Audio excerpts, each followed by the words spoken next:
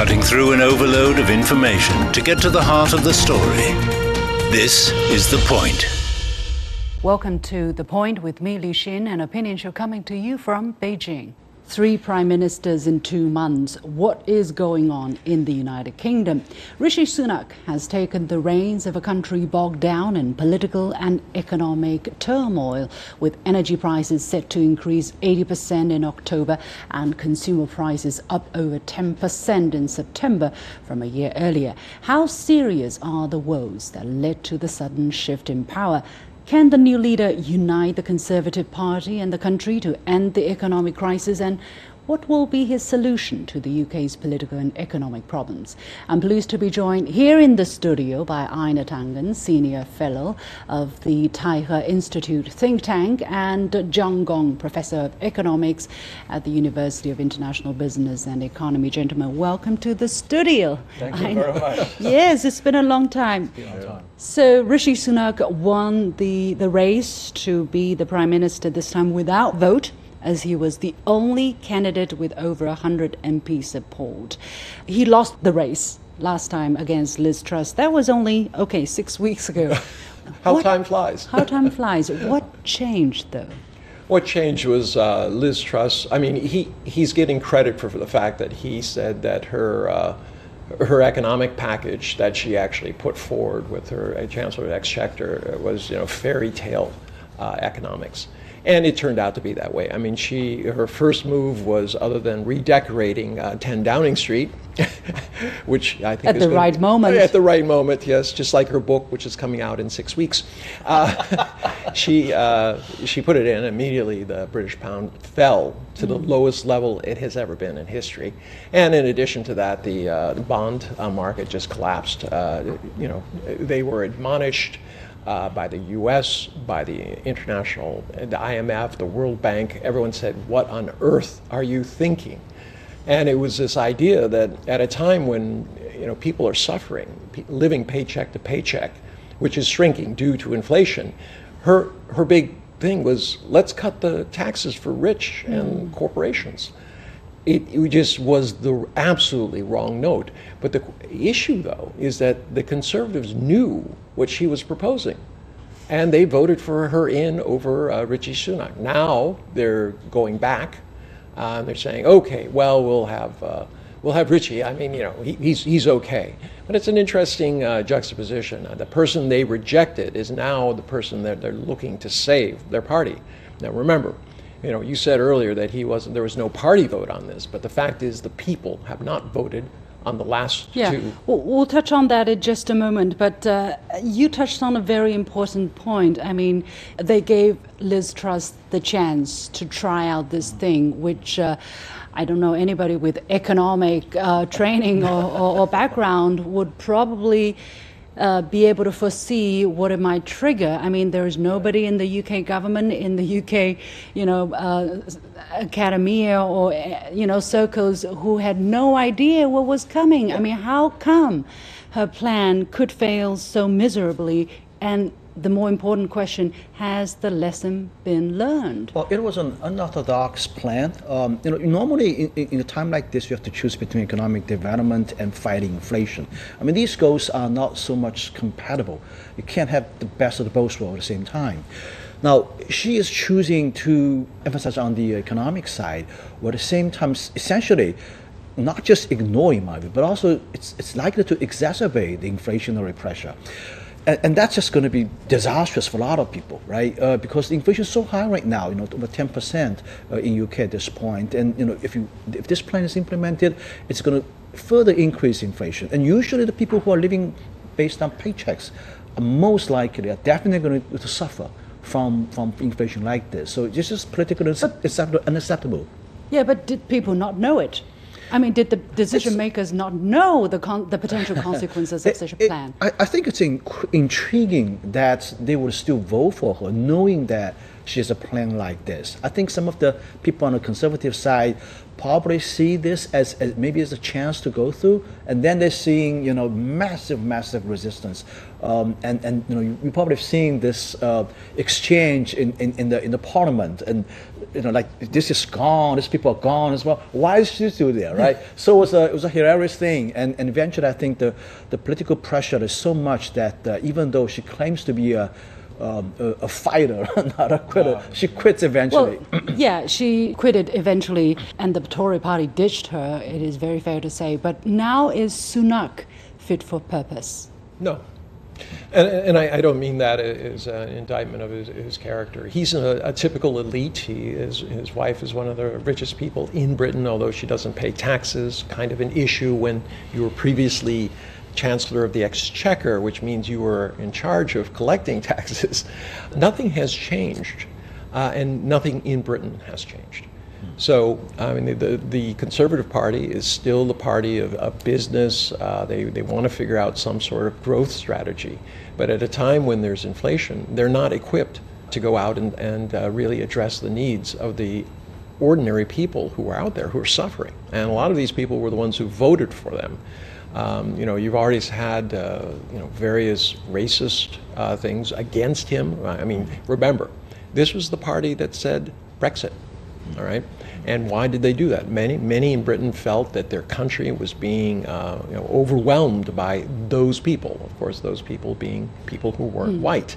And now they have a prime minister who, coincidentally, is not white. So what happened 7 years ago has now resulted in perhaps a very ironic twist that they have somebody who doesn't represent their color.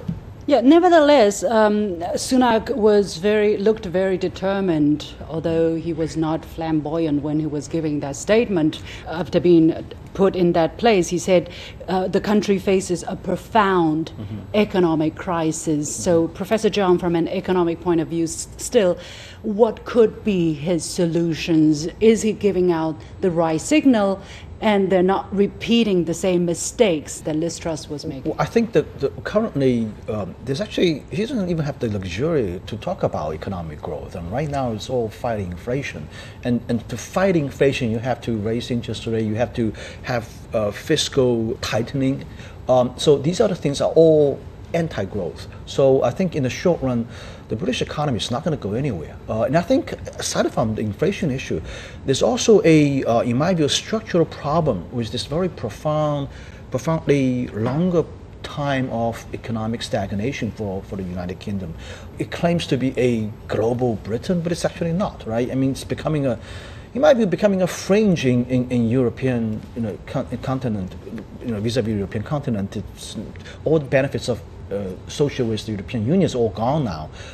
So I think it's very difficult for him right now, and I don't see how he can get out of this hole anytime soon, anytime easier. I'm going to disagree with John a little bit on this. It's two kinds of inflation. There's supply side inflation, which is what is driving this. We're talking about energy and food prices right now. Going up. Prices going up. You Right. cannot, I don't care how much fiscal austerity and how many times you raise interest rates, it's going to have a very marginal effect. I still have to eat, I still need to heat my house, and I still need to run my businesses. And then you have the demand side. Yes, fiscal policy can affect very much demand side. But at this juncture, they have to start dealing with the supply side issues and the real pain and misery of their people. If I can't heat my home, I don't have food for my children, I can't pay my mortgage, this is real pain. And unfortunately, the Conservatives are not up to that. They are always the things, well, it's tough, let the market do it, some have to fail. But right now, it's the majority of people who are looking at failure.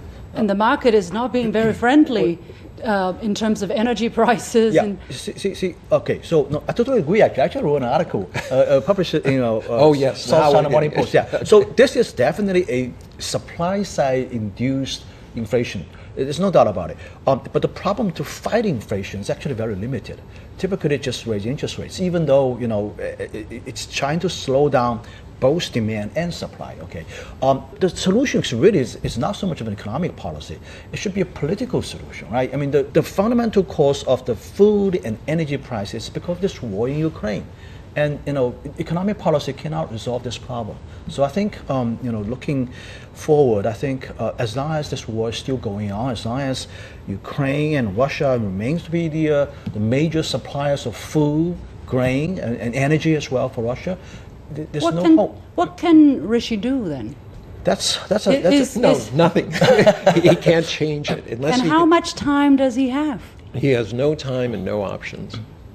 So, are we going to see a continuation of the shifting? It was a plate full of platitudes. I mean, look at it. Was there one instance where he put forward a policy that's going to change anything? Right. I agree with John. But what can he do then? Well, this is the question. You have to think outside the box. He has to stop saying that I'm going to fight Russia and support Ukraine, fight China, fight the EU. He has to bring this all to a head. It was a mistake to do Brexit in the first place. So he cannot undo in 10 minutes what was coming for the last 7 years. All right. So they have big problems with the EU. They have to settle that. They have things. He should be saying, look, for the sake of Britain, interest and the people that I represent, we need to start talking about peace in Ukraine.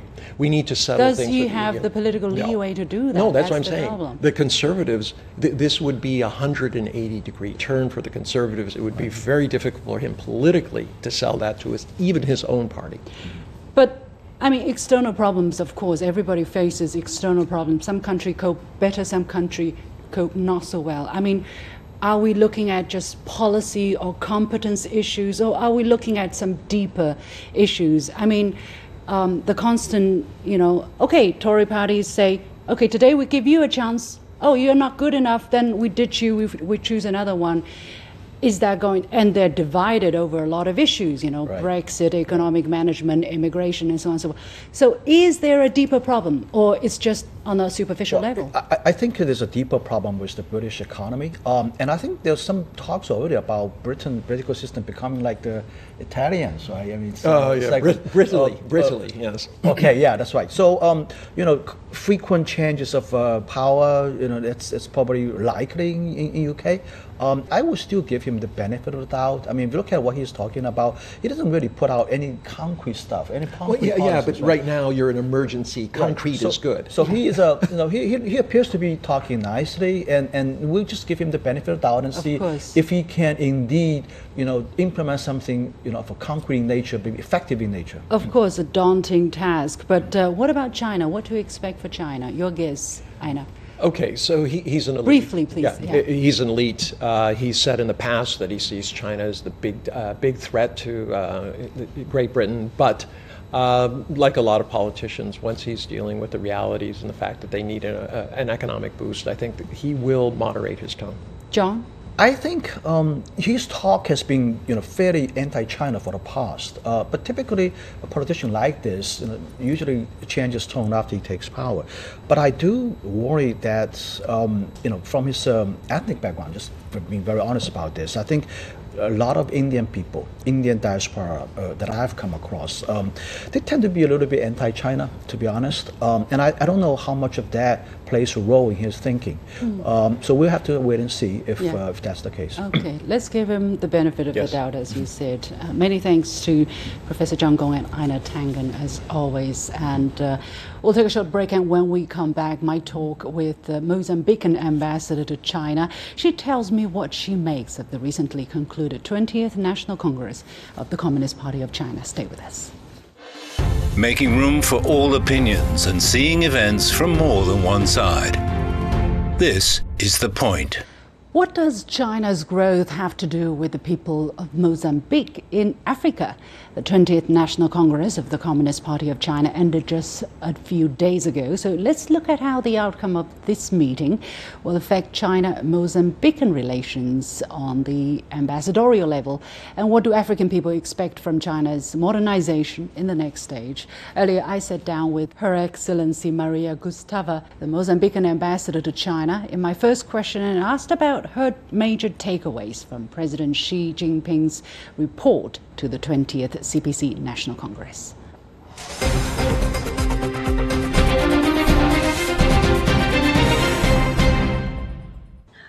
First is the great achievement of the Chinese people, the government of the China on the poverty eradication.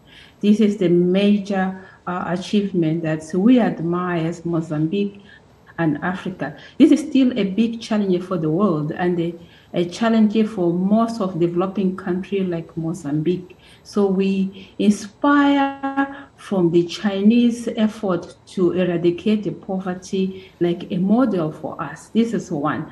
And the second one is the building of a moderate, prosperous country. As you know, China is a second world economy and is making a huge contribution for its achievement for the world, for Mozambique, for the African country, because now China has become a major partner for trade, a major partner for the investment, and also has become a major partner for most of the issues in the international world.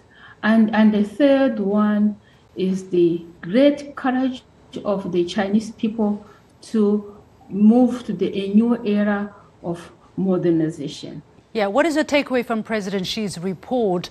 Do you see all of the things that you just mentioned right now, the fight against poverty, the fight against, the problems in the world? Do you see these being continuously addressed under the leadership of the Chinese Communist Party in the next 5 years? Is that what you're reading or something else?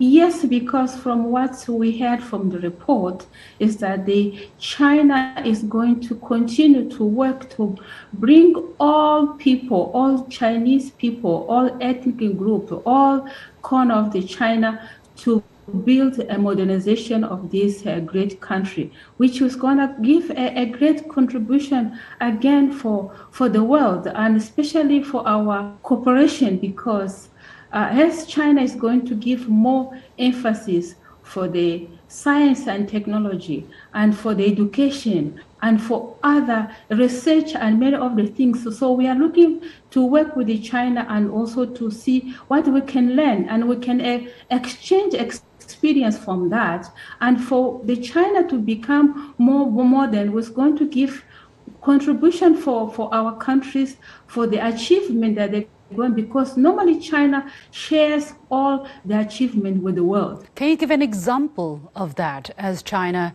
continues to develop? What would it be for Mozambique to learn from or to cooperate or to tap into? I will take it for the agriculture issues.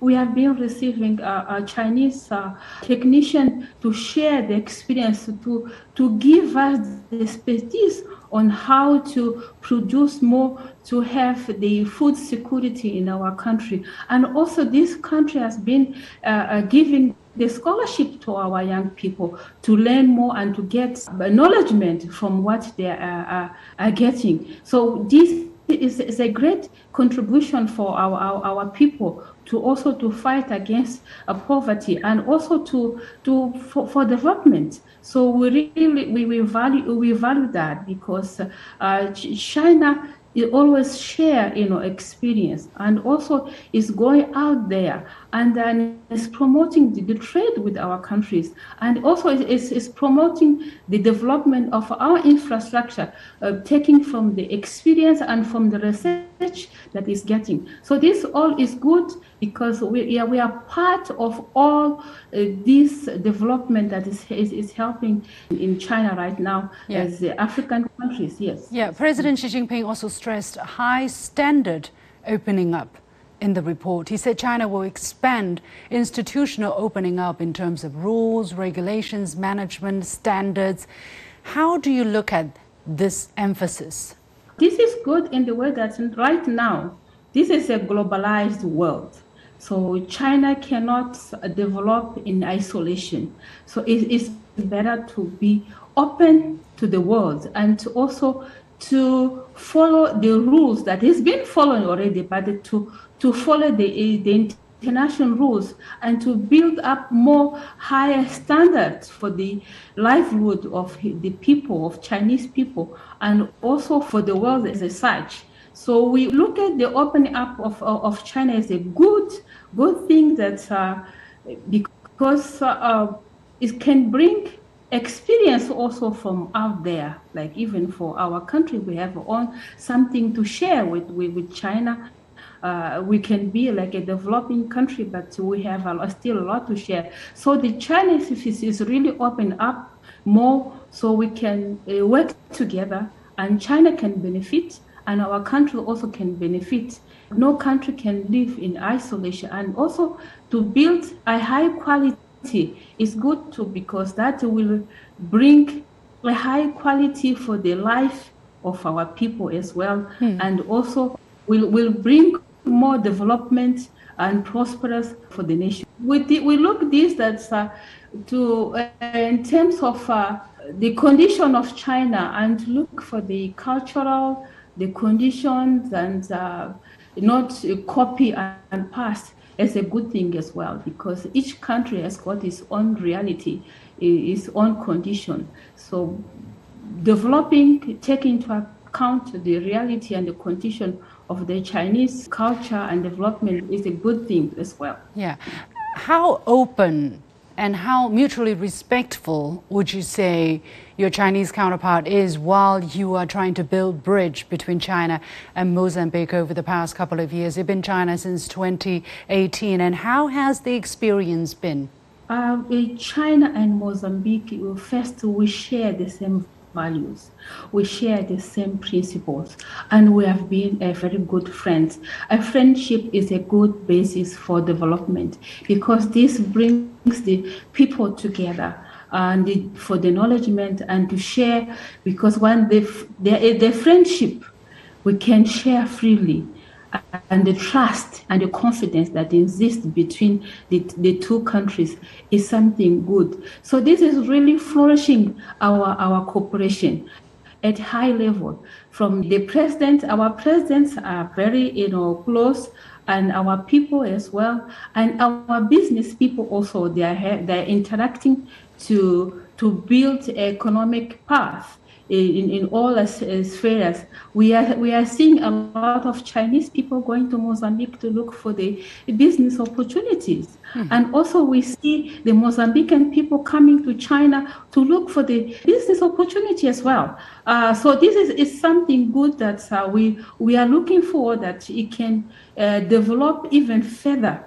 Yeah. For a very high, because now we have established a strategic partnership between the two countries. So this strategic partnership is a concept and something that is good for the two countries and two peoples. Yeah. In the beginning of September this year, China scrapped duties for 98% of products imported from 16 developing countries, including Mozambique. What sectors will benefit the most? Mozambique is really very happy for these opportunities, and our business people are really looking forward to export more to China. And we can see a lot of companies, they want to register themselves to export. We are looking to export our agricultural products. We have a lot of agricultural products to export to China. For instance? For instance, we have macadamia, we have cashew nuts, we have peanuts, we have a different type of beans, we have sesame, and we have soya. So many products that we can export to China, including coffee. So, and also we are looking forward to export to China more seafood products. As you know, Mozambique is very famous and is one of major exporter for the sea product. I know that. So I've been to Mozambique. I've been to a fish market by the sea. It was wonderful. Yes, so we are looking forward to export more of these products to China, and also this we see as a window for more Chinese people to go to Mozambique to invest in this area, so they can export back to China, because China is a big market. It's a big market. So it gives for our private sector opportunity to export, and also give the Chinese people opportunity to invest, to export again and to China. So for both countries, they can benefit. Infrastructure is another big part of bilateral cooperation. I know the Maputo-Katembe Bridge, which is Africa's longest suspension bridge connecting South Africa and Mozambique, has been completed and is now open to traffic. It took 4 years to construct. So how beneficial has it been so far? No country can develop without infrastructure. And China is helping our country to develop infrastructure, and we really we appreciate this. So the bridge is the one of those infrastructure that is having a huge impact in our economy, especially in the tourism. As you know, in the Ponta do Ouro, we have a lot of tourist resorts. So now with this bridge, we can witness a lot of Mozambican foreigners going to these areas because it's easy to reach there. Mm-hmm. And also it is now easy to reach South Africa from there. So also it's helping our connection, not only within the country, but also with our neighboring country. We're talking about Eswatini, we're talking about South Africa. So this development is really very exciting and is contributing for our economy and is contributing for the movement of our people. So we are really looking forward to have more investment in infrastructure, especially in the roads. We have the national roads. Right now, there are quite a number of Chinese companies in Mozambique working in infrastructure, and we are looking to do more together.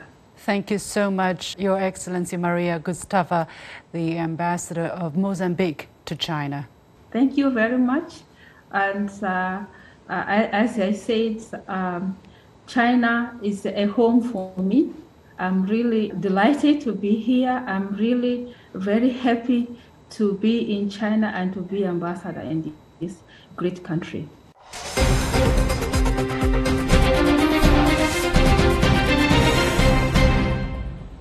With that, we come to the end of this edition of The Point with me, Li Xin. As always, you can follow me on Facebook and Twitter using the handle Li Xin in Beijing.